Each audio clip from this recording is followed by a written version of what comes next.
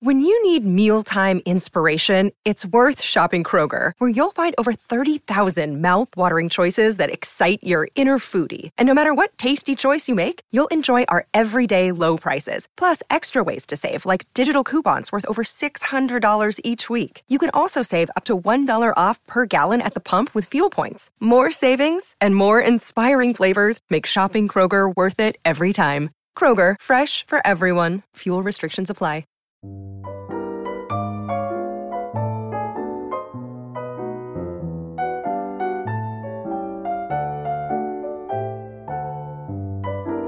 Welcome to The Next Picture Show, a Movie of the Week podcast devoted to a classic film that has shaped our take on a new release. I'm Scott Tobias, here once again with Keith Phipps and Tasha Robinson. This week, it's All the President's Men, Alan J. Pakula's Best Picture-nominated film from 1976 about the Washington Post's investigation into the Watergate scandal. The film stars Robert Redford and Dustin Hoffman as Bob Woodward and Carl Bernstein, the Washington Post reporters who helped bring the sins of the Nixon administration to light through good old-fashioned shoe-leather journalism.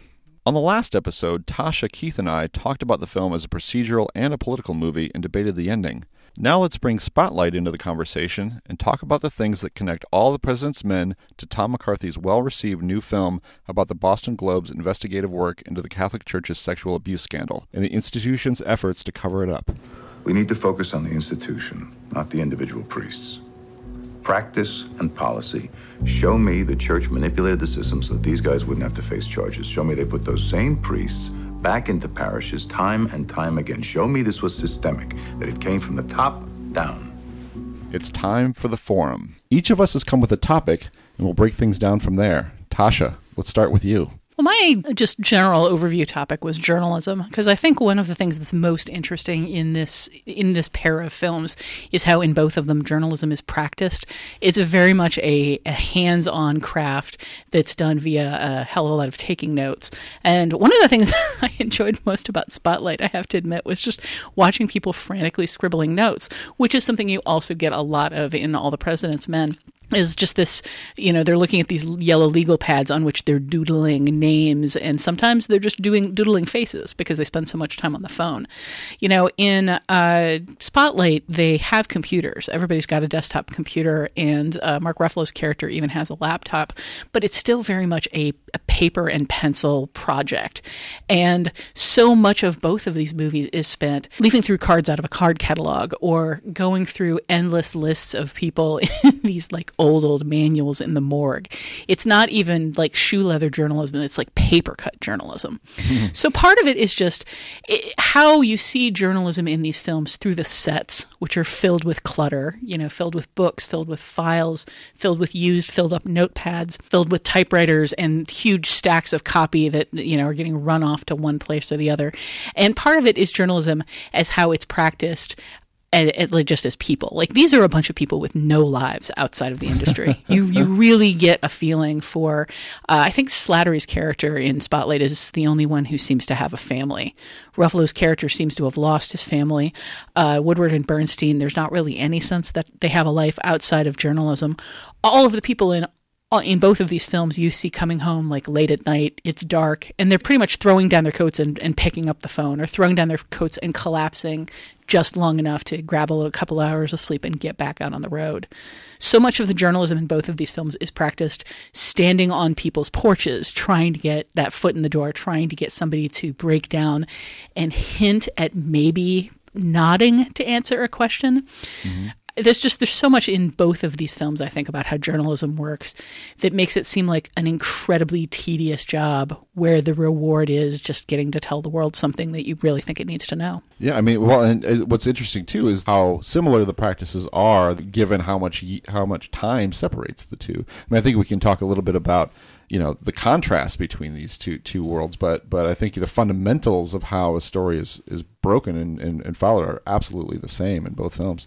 And part of what makes Spotlight interesting is there are the suggestions that this is sort of the last gasp of this kind of journalism too, just print journalism in general. There's sort of the loving shots of papers rolling off the printing press.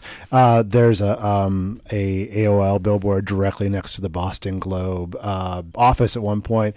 And then there's also we should print the whole thing on the website it's really simple. Just put the URL at the end of the article, and it's like it's very much like they don't know what's about to hit them, and I mean, there's subtext also is never really explicit, but at the beginning there's talk about possibly making cuts, and there's just the cuts that are going to come to newspapers are going to be spectacularly on a scale that they have not even imagined before, and like there's part of the takeaway of this movie is that cracking a story like this takes time and money and space, and not just a rush to put up another article right away. It's sort of the internet pace we've all gotten used to, both as where's the aggregation in this? Well, Well, where's the SEO? It's a pace we've gotten used to as readers and as producers of this content too. Well, otherwise you're just feeling the money just going out the door, because you're not collecting every day. You're like, and there's no timeline really. I mean, even more so than All the President's Men, where they are, you do feel like they're getting pressured to deliver something on deadline. This Spotlight team is really removed. I mean, literally removed from the rest of the paper. They have their own little office. There's not really any timeline. It's just about like, let's follow the story until it's done, and then we'll run it. And in your head, surely you're thinking like the resources involved in doing this are just tremendous. I just there's at no point do we see Rachel McAdams like sit down and knock out a story about how some other publication has posted a casting rumor for a movie.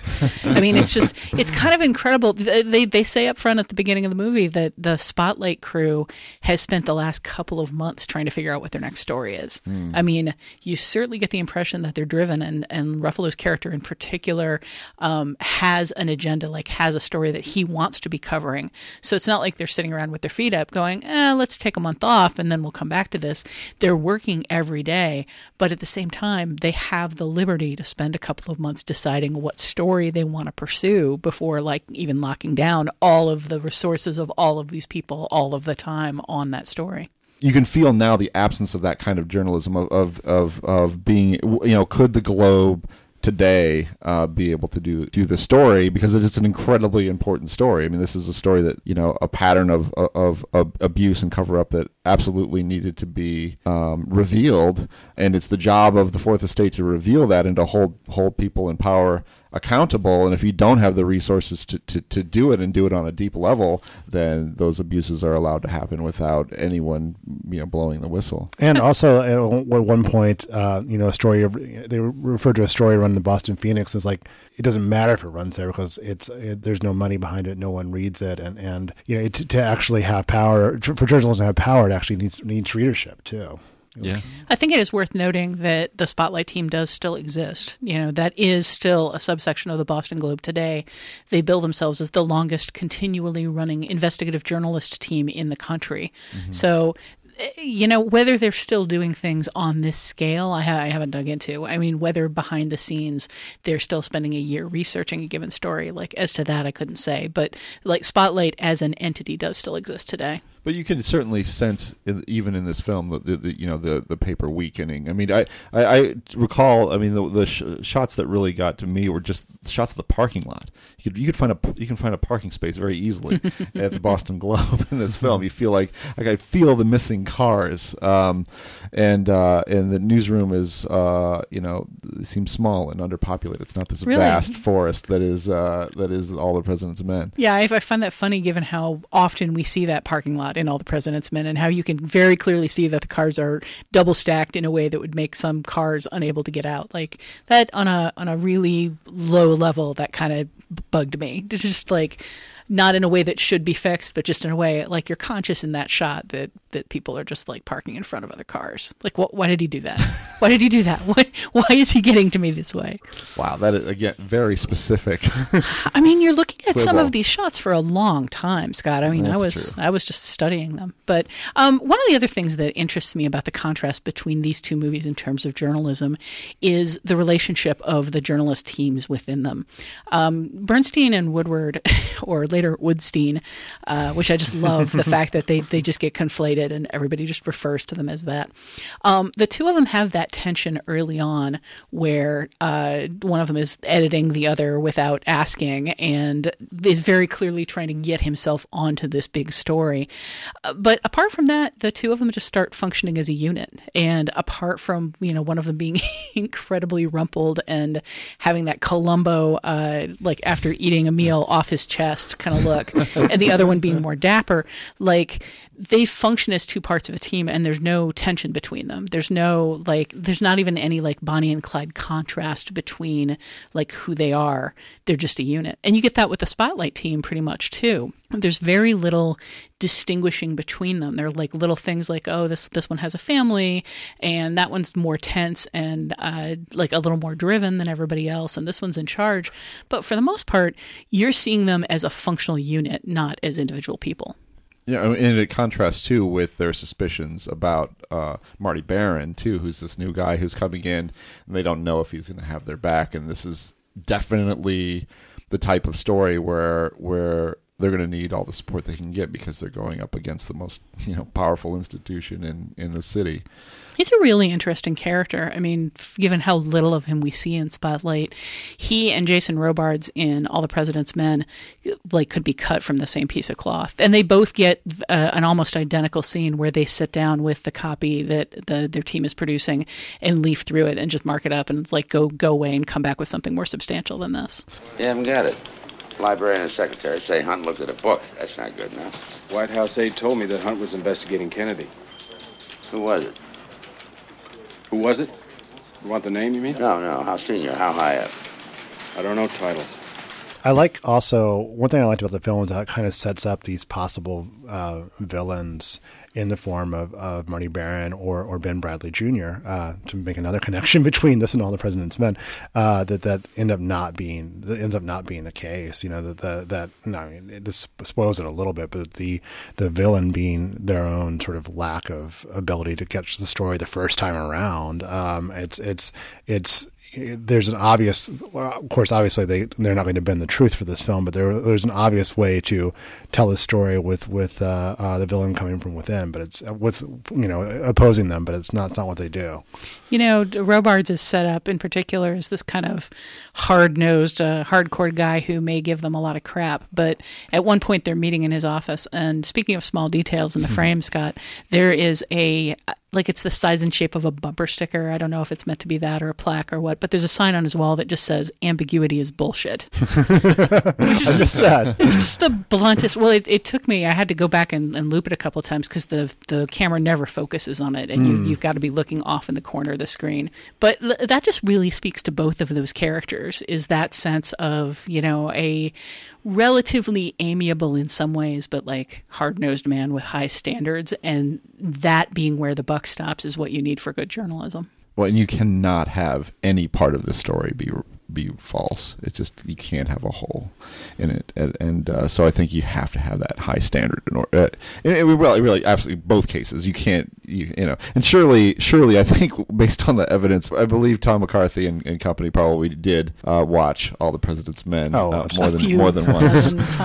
because they're really, on this show we'll be dealing with films that have certain thematic connections sometimes and echoes, but this is it's scene for scene. Cannibalization. No, we're not saying this is a negative thing. No. I'll say I think Spotlight is one of the best movies of the year, and I agree. And just beautifully done, and it's probably a model that more films could look to. Zodiac is the same. Zodiac is also another film that's hugely influenced, and I think even better than All the President's Men. So you can do it. You can take from that's what you're supposed to do. This is the cinema we're always calling for. This is the cinema of grown-ups. It's not strident, it's not simplistic, it's not simplified, it's not patronizing. There isn't anybody coming and explaining the themes to you in big, loud letters. It's about a bunch of adults doing complicated and interesting adult work. And I just felt intellectually treated kindly by this movie in a way that isn't at all insulting. And that just feels so rare in in so big refreshing movies. Not to be insulted. Well, yes, really. Yeah, I actually, if you were to, have you seen Truth yet? Truth is the insulting version of this. Wait, can I handle the truth? Another nice parallel between the two films, I had Spotlight in my mind when I was rewatching All the President's Men, is how Spotlight always, I mean, part of it's just Boston, the Boston geography, but there's a church in so many shots, and you often hear the church bells in the background. And with Washington, All the President's Men uses all the, the famous buildings and monuments are constantly in the background too. And again, it's partially because it's kind of unavoidable, but it says something about each city. I guess maybe I'm getting ahead of us. You are, because that's going to be my topic. Hey, but I want to talk about your topic. My topic. Right. Let's. What have you got? I was talking. I mean, we're talking about how similar they are in their approach and storytelling. I think one difference is the look of them. I'm kind of talking about this in the previous segment, but All President's Men is so dark. I mean, it's Gordon Willis cinematography. It's beautifully dark, shadowy cinematography. Spotlight isn't. The cinematographer is Masanobu Takayanagi, who is also David Russell cinematographer, Scott Cooper cinematographer, and he hasn't been working that. They're all Boston. He shoots in Boston. Yeah, exactly, and he's very good. But here it's nothing is all that. The shadows aren't really there. There's not that much darkness here, and I think it kind of speaks to the different types of stories, because I think All the President's Men is about all the stuff that's underneath the surface and unseen that nobody knows about until, except for the people really high up in power. And Spotlight is so much about this not exactly open secret, but you get the sense in this town that everybody knows someone who knows someone this happened to, or knows somebody who knows a story, or knows someone who did it. To have cast that story with shadows would kind of be a false telling of it. I think it's a really interesting stylistic choice.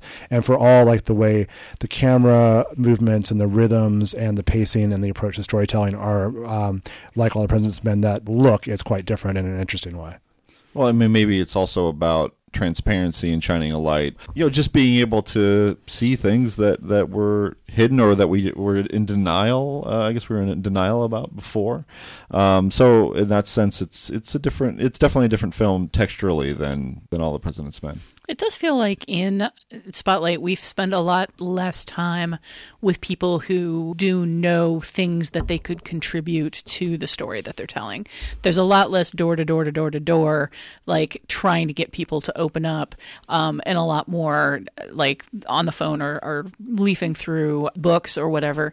I do seem to remember a couple of dark shots where they're literally on people's porches at night, trying to make that entry. And I think going back and looking at it again through that perspective of when they choose darkness would be interesting. Because one of the things I most remember about the film is I can't remember now. I don't think it's Slattery's character who has kids. I think it's Brian James Darcy's. But sure, because he's very upset because the home of they almost set up these halfway house type places for these let's say pedophile priests. Happens to be in his neighborhood, and so that really, as a father, when he runs out to see it, I'm pretty sure that happens at night. But later, when he doesn't want his kids playing on playgrounds, when he's looking at a playground in front of a church, it's broad daylight out, and that in and of itself feels symbolic. It's here are all of these kids playing in the sun, and right behind them is this big building that has come to represent this sense of menace. And I mean, that's part of what they're exploring in the film, is these institutions that have very dark secrets going on inside them, and that they can't get past those walls. And I think we talked a little bit about whether or not All the President's Men is sort of an inherently political film, or a film with a political agenda. And I think, and similarly, Spotlight it's not an anti-Catholic film per se. It's more like you follow these facts and you draw your conclusions about the institution that are kind of hard to get around because they happened, and there's no denying what the facts say, and that's what journalism does. And when it comes to that, not insulting you intellectually thing, I think it's very interesting that they bring out very early on that Marty Baron is a New York Jew, basically. I mean, I don't think he was born in New York. I don't remember where he was born. He worked for the Miami Herald, the New York Times, all of these other papers. But they consider him a New Yorker. That's where he's coming from in their heads. And they do make the point that he's Jewish. He doesn't have the sense of guilt or the sense of loyalty, the sense of connection to the Catholic Church. He is that ultimate outsider to the city, to the culture, to their subscriber base, which is 53% Catholic. And that gives him a great deal of freedom to do these things without somebody pulling his strings.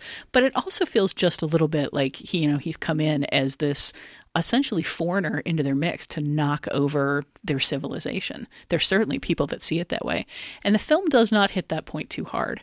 Like, I think you could probably visualize a much more Oscar-mongering version of this film that's a thriller that has people being chased through the streets at night by, people wielding cudgels, and also have him, like, giving a big speech about being Jewish and how that affects all this. But as it is, it's a pretty subtle point.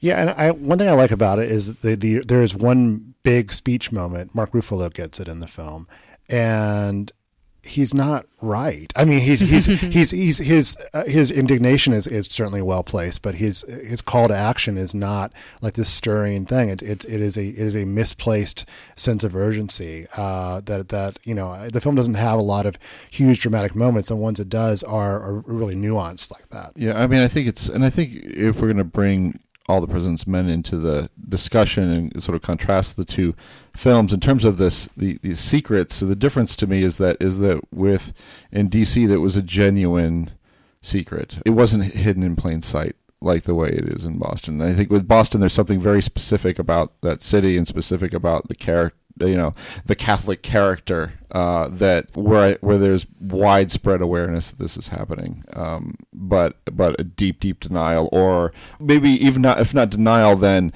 trying to reconcile, like, well, it's just being a black mark on an institution that does a lot of good. So in that sense, the two things are different. And so approaching the story is not like there's not a story there. It's like this is the ramifications of this are damaging in a lot of other ways, and they just don't want to get into it. So Marty Baron coming to town, I mean, that's just, he comes to town and he sees it, and it's like, this is ridiculous. We have to be reporting on this. Why are we not reporting on this? People who are from the city, they have a different perspective on that. And part of the way that comes out is the film is very careful, Spotlight, about dealing with the victims. I mean, one big difference, I think, between this and All the President's Men is, in All the President's Men, the victims, if any, are not clear. Like, the victims are, in an abstract way, the American people who have been duped. But you don't have, victims to be trotted out to talk about how this has affected their lives. And Spotlight slips in several interviews with people who feel their lives have been ruined by what happened to them, by being molested by priests, not just by being sexually fiddled with as children, but by having somebody who was an important authority figure who literally represented God in their parish, in their community, in their world, do something like this to them. And I really admire the level of restraint that the film takes, again, in dealing with that element, because that, again, is something they could have hit much, much harder and did not. Yeah, I mean, it has a genuine activist streak too, that All the President's Men does not. I mean, right, it closes. I mean, it's not really a spoiler alert, but it closes with a long list of cities where these abuses are going on. And I feel like there's kind of a thing where it's, the film is a call to action in a way that All the President's Men is. And All the President's Men may be a call to conscience, make people aware of things. But this is, and I think maybe this was too, but I feel like it goes that one step further, which I think is kind of the mark of its production company, actually, which is called Participant Media. I think that Spotlight should have ended about 20 minutes earlier with everybody just sitting in the newsroom typing, and then we could have cut to like that crawl. Supposed to. They both end where they're supposed to, Tasha. You don't have the journalistic spirit, which is to tear down the walls of what we're given and demand more. They should have just taken the paper and just slammed it on Cardinal Law's desk. and it would say Nixon ordered Watergate. It'd be like, oh no, I resign. They could have wept. He could have gone off and hung out with Nixon.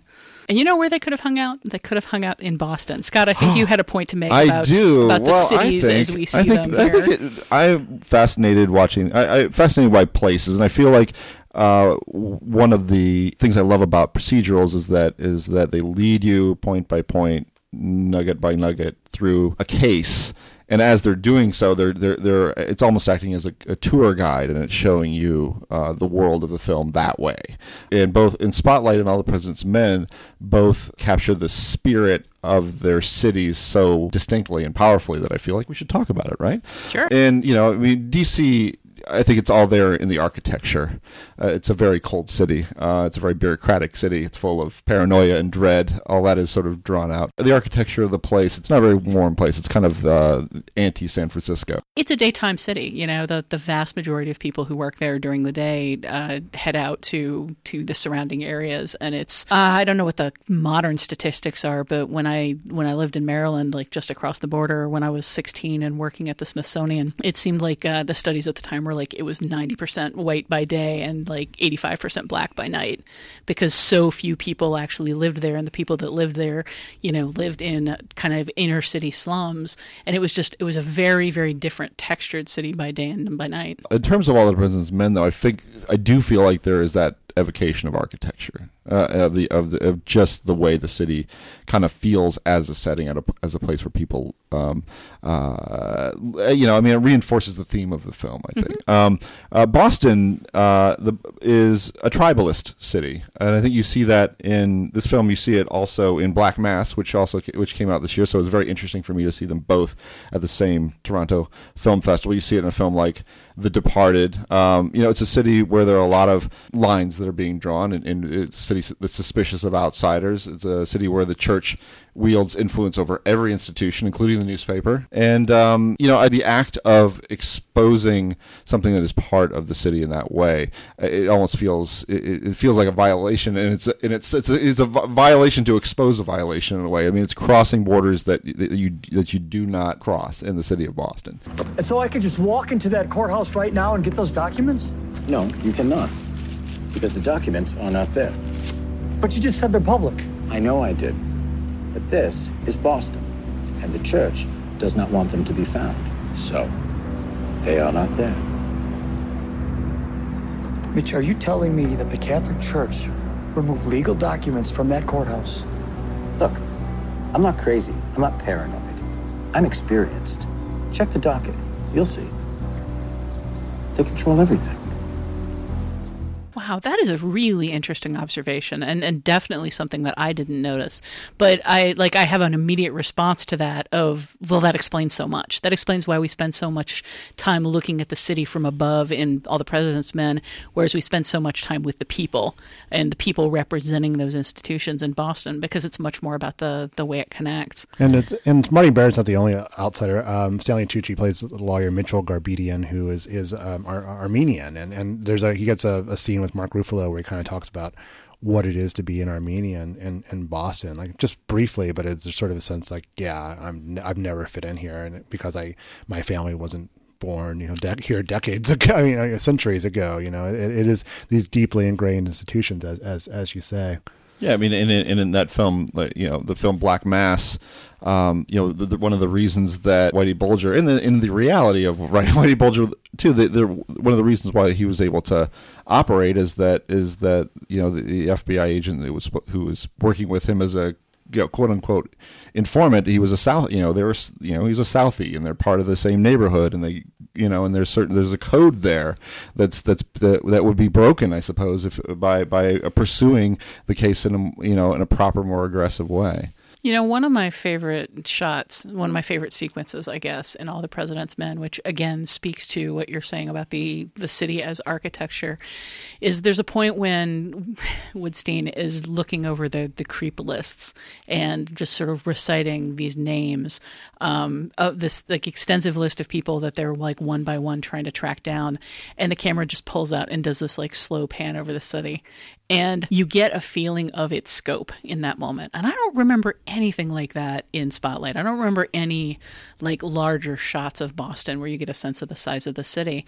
But Pakula basically is saying in that shot, they're looking for needles in a haystack. Like, look at the size of this place. Like, first by day and then by night as it becomes like just this glittering like sheet of points of light. They're looking for all of these individual people in that like vast glittering carpet, and like none of those people are going to help them. And it really becomes intimidating. At the same time, though, there's also a sense that it's a company town and everyone kind of knows somebody, or they get to people because someone has dated somebody or used to date somebody and wants to reconnect with them. There's like, I don't know person A, but I know person C knows person D who can get me to person A. You know, there is sometimes it's less a needle in a haystack than kind of a maze I have to navigate. You know, the thinking of Boston as like a network of people and institutions, the equivalent of that I found fascinating in Spotlight was in the newsroom. It seems like their primary asset is not these, you know, gigantic books of records that they can flip through every single page of looking for like rhymes between various assignments for priests. It's the institutional memory of the people in the newsroom. Mm-hmm. And that was, I mean, that also goes back to the journalism topic. So many times during that film, somebody will say, oh, well, what about this character? And whereas in All the President's Men, what about this character means, I don't know, send somebody down to the morgue, maybe we can find a picture of him. In this case, somebody always says, oh, we did a story back on him 15 years ago. Oh, didn't she come up in connection with this other thing? And they have these archival memories of stuff that they've worked on, and it sort of gets to that same feeling of everybody knows somebody, but in this case, the institution knows everybody. The institution has connections to everybody. I think it's really a especially good point to me for All the President's Men in terms of what everyone's roles are, because Woodward and Bernstein are, I mean, they really emphasize their experience level. And you know, Bernstein's been around a little while. Woodward is pretty new. The idea with the two of them is that they're hungry. If there is information that they need to fill out the story, that they have that as a source, their own publication. But you're right. I do love that. You know, oh wait, didn't she used to date a guy who? Mm-hmm. And just. Both of these films are very white men focused, and you see that in particular, like there's all of the Congress scenes, the old footage where it's a giant room full of white dudes, and then you go into the newsrooms and it's a giant room full of white dudes. There are a couple of black reporters in All the President's Men, and there's Rachel McAdams in Spotlight, but over and over they go to the women to make the connections that they need. They, at least in All the President's Men, there's a lot of, if I can get through the secretary, if I can get information through the girl that dated the guy who. Don't you go with a guy that works for the committee to re-elect? Not anymore. You did go with him, though. I think you were engaged to him, weren't you? Yeah. You got out of it? So? You're looking better. Look, we need a list of the people that work there. Do you think that... I can't do that. Why not? It's personal. What do you mean? You said it was over.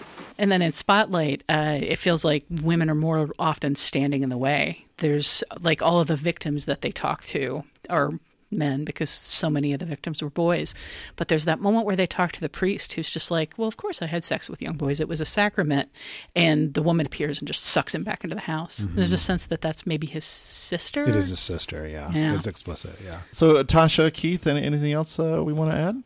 I think we'd be remiss if we didn't at least acknowledge the superb acting that goes into each of these films. It is a top to bottom wonderful cast of terrific actors from each era, you know, and that certainly plays a large role in why both films are so good. I think we'd be remiss if we didn't acknowledge the amazingness of Dustin Hoffman and Robert Redford's hair, which just plays such a crucial role in this film. Although I want to give a shout out to the moment. I would like to dig into this and find out whether it was improv, but for me the whole movie comes down to the moment where they're, I think, maybe in Robards' office. They're in one of their higher-ups' office, and Dustin Hoffman is smoking, as he is throughout this film, and he drops ash on the couch, and Redford starts punctiliously, like, wiping it up. You know, there's so much great acting in this film, but there's, in both of these films, but there's also just so much great partnership. On the Spotlight tip, I also would say that if you weren't the biggest fan of Birdman, and Scott, I forget, now where'd you stand on Birdman? I thought he was like a solid B+ on that one. But Michael Keaton the comeback kind of continues with this one. It definitely continues with this one. I think this is Ruffalo's movie, right? Ruffalo's really outstanding. Yeah, I just everyone is though. Well, Spotlight is in limited release now, but I think it's going to hang around for a while. It's definitely going to be a Best Picture nominee, so you'll be able to see getting serious buzz. You'll be able to see it in theaters. And if you haven't seen All the President's Men, rectify that immediately. It's available pretty much in every streaming format, though not for free. I saw it on Google Play, I say with contempt. I bought a delightful Blu-ray that has extra stuff on it. Oh my gosh, see, that's the way to see it. I saw it on Amazon, I say with humble pride. Wow, and you were able to see that sign, the sign about about ambiguity. Well, we bought it in HD. Wow, that's pretty good.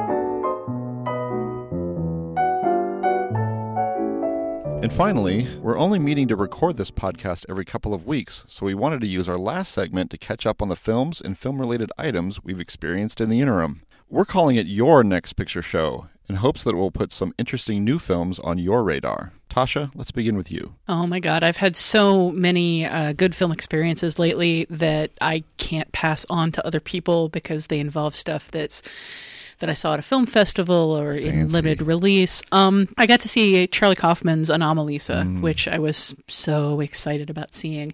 And that is a trippy film with some pretty significant flaws, but the filmmaking is so interesting because it's stop motion and it's almost photorealistic in some of the faces and very stylized in a lot of other ways. Have either of you guys had the opportunity? I'm going to dispute you on the flaws.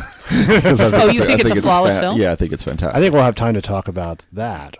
Yeah, that's going to be a whole big separate conversation that I think is outside the bulk of this. Yeah, that's a film that I cannot wait to write about because I feel like there's so much to say. Mm-hmm.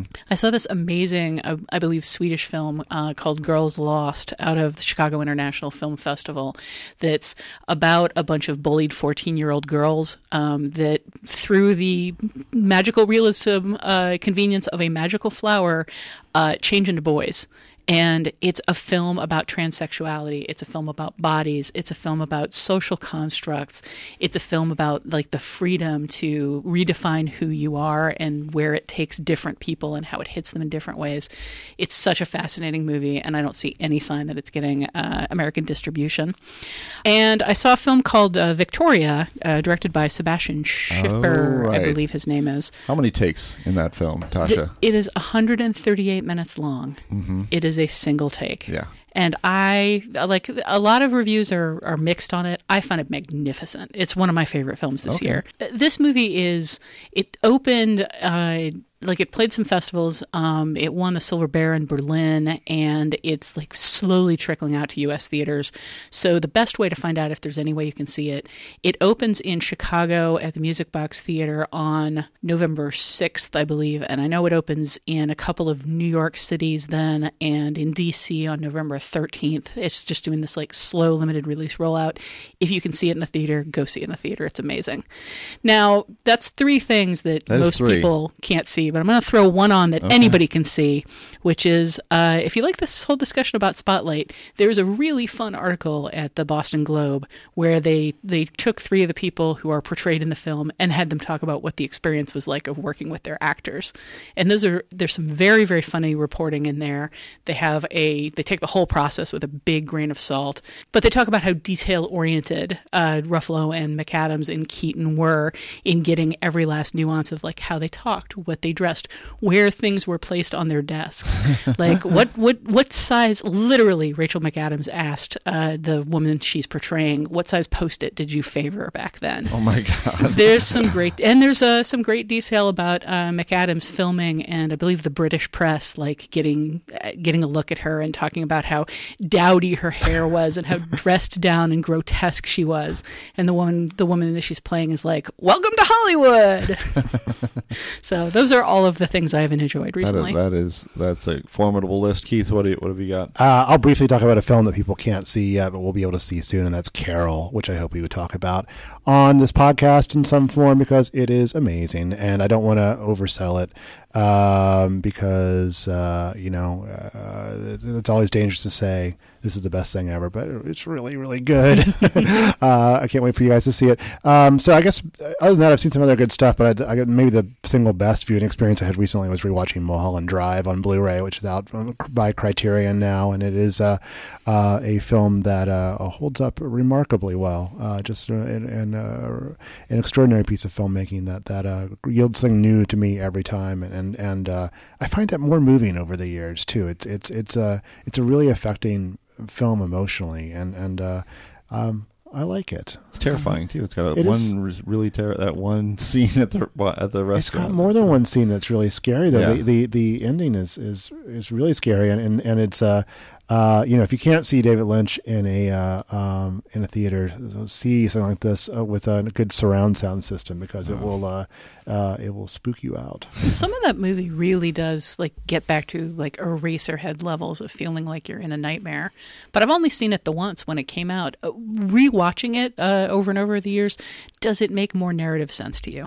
Part of my take on that film is that I think you could sit down and puzzle it out and connect all the clues and figure out what the blue key means in various different scenes. But I think it's almost more like I don't think you're really supposed to. I mean, I think the key scene to me in that movie is the Club Silencio scene where you're shown that everything you're about to see is fake. And then you have this incredibly moving scene of a woman singing a Spanish language version of Roy Orbison's Crying, that then is revealed as also fake. So, does it matter? I mean, the emotions you're feeling are real. It doesn't matter that all the points don't necessarily connect, which maybe they do. I don't know. But I mean, to me, I think the film isn't necessarily about solving all the mysteries. In fact, you're better off not trying to solve all the mysteries of it.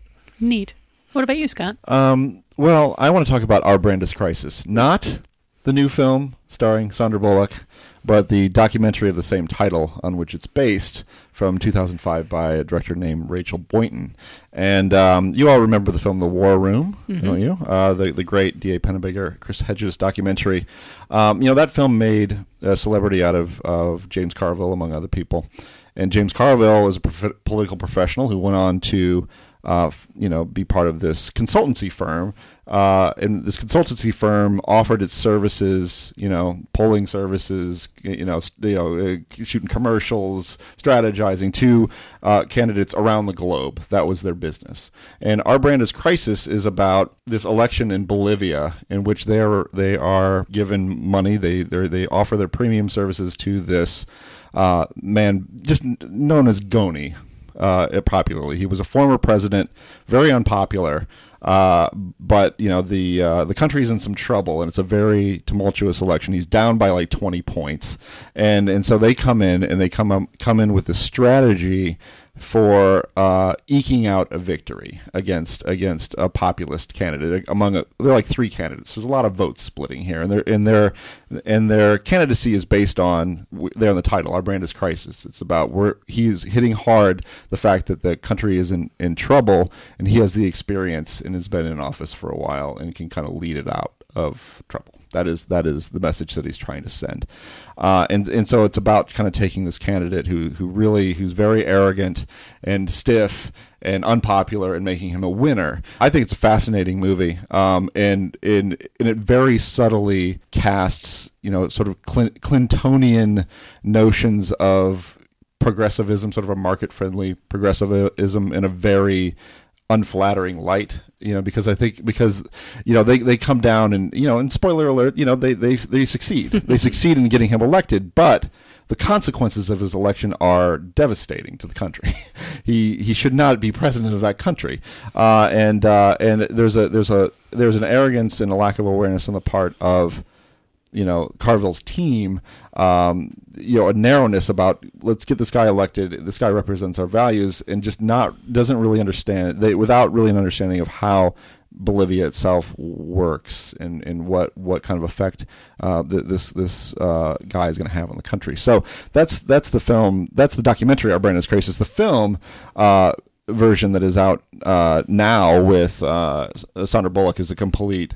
It's shocking to me how far it departs. I mean, for one, there's no Sandra Bullock character in the documentary. It's not even a composite. It's a completely new character. And in the Carville character exists in the new film, but he's played by Billy Bob Thornton, who played a Carville type in Primary Colors, but he's representing the other candidate. They're like political rivals. So you really get a sense. Not only should you seek out Our Brand is Crisis just because I think it's a really good movie, but it's a really sharp contrast with the new film, and kind of an interesting lesson in how the truth can be kind of manipulated, or you can take this sort of very basic premise and make something completely new and not really reality based out of it. Our Brand is Crisis. If you can find it, I would recommend it.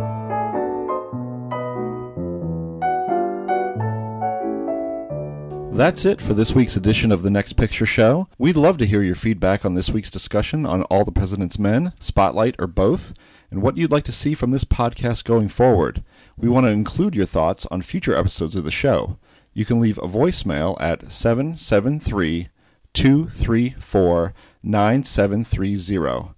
Our next episode will center on the release of The Hunger Games, Mockingjay Part 2, and delve into another tale of young people at war, Battle Royale. Please join us then. In the meantime, you can find me on Twitter at @ScottTobias, and you can find Genevieve at Genevieve Koski.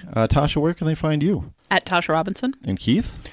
At KFIPS3000, that's 3000. Okay, thanks guys. See you next time. See you next time.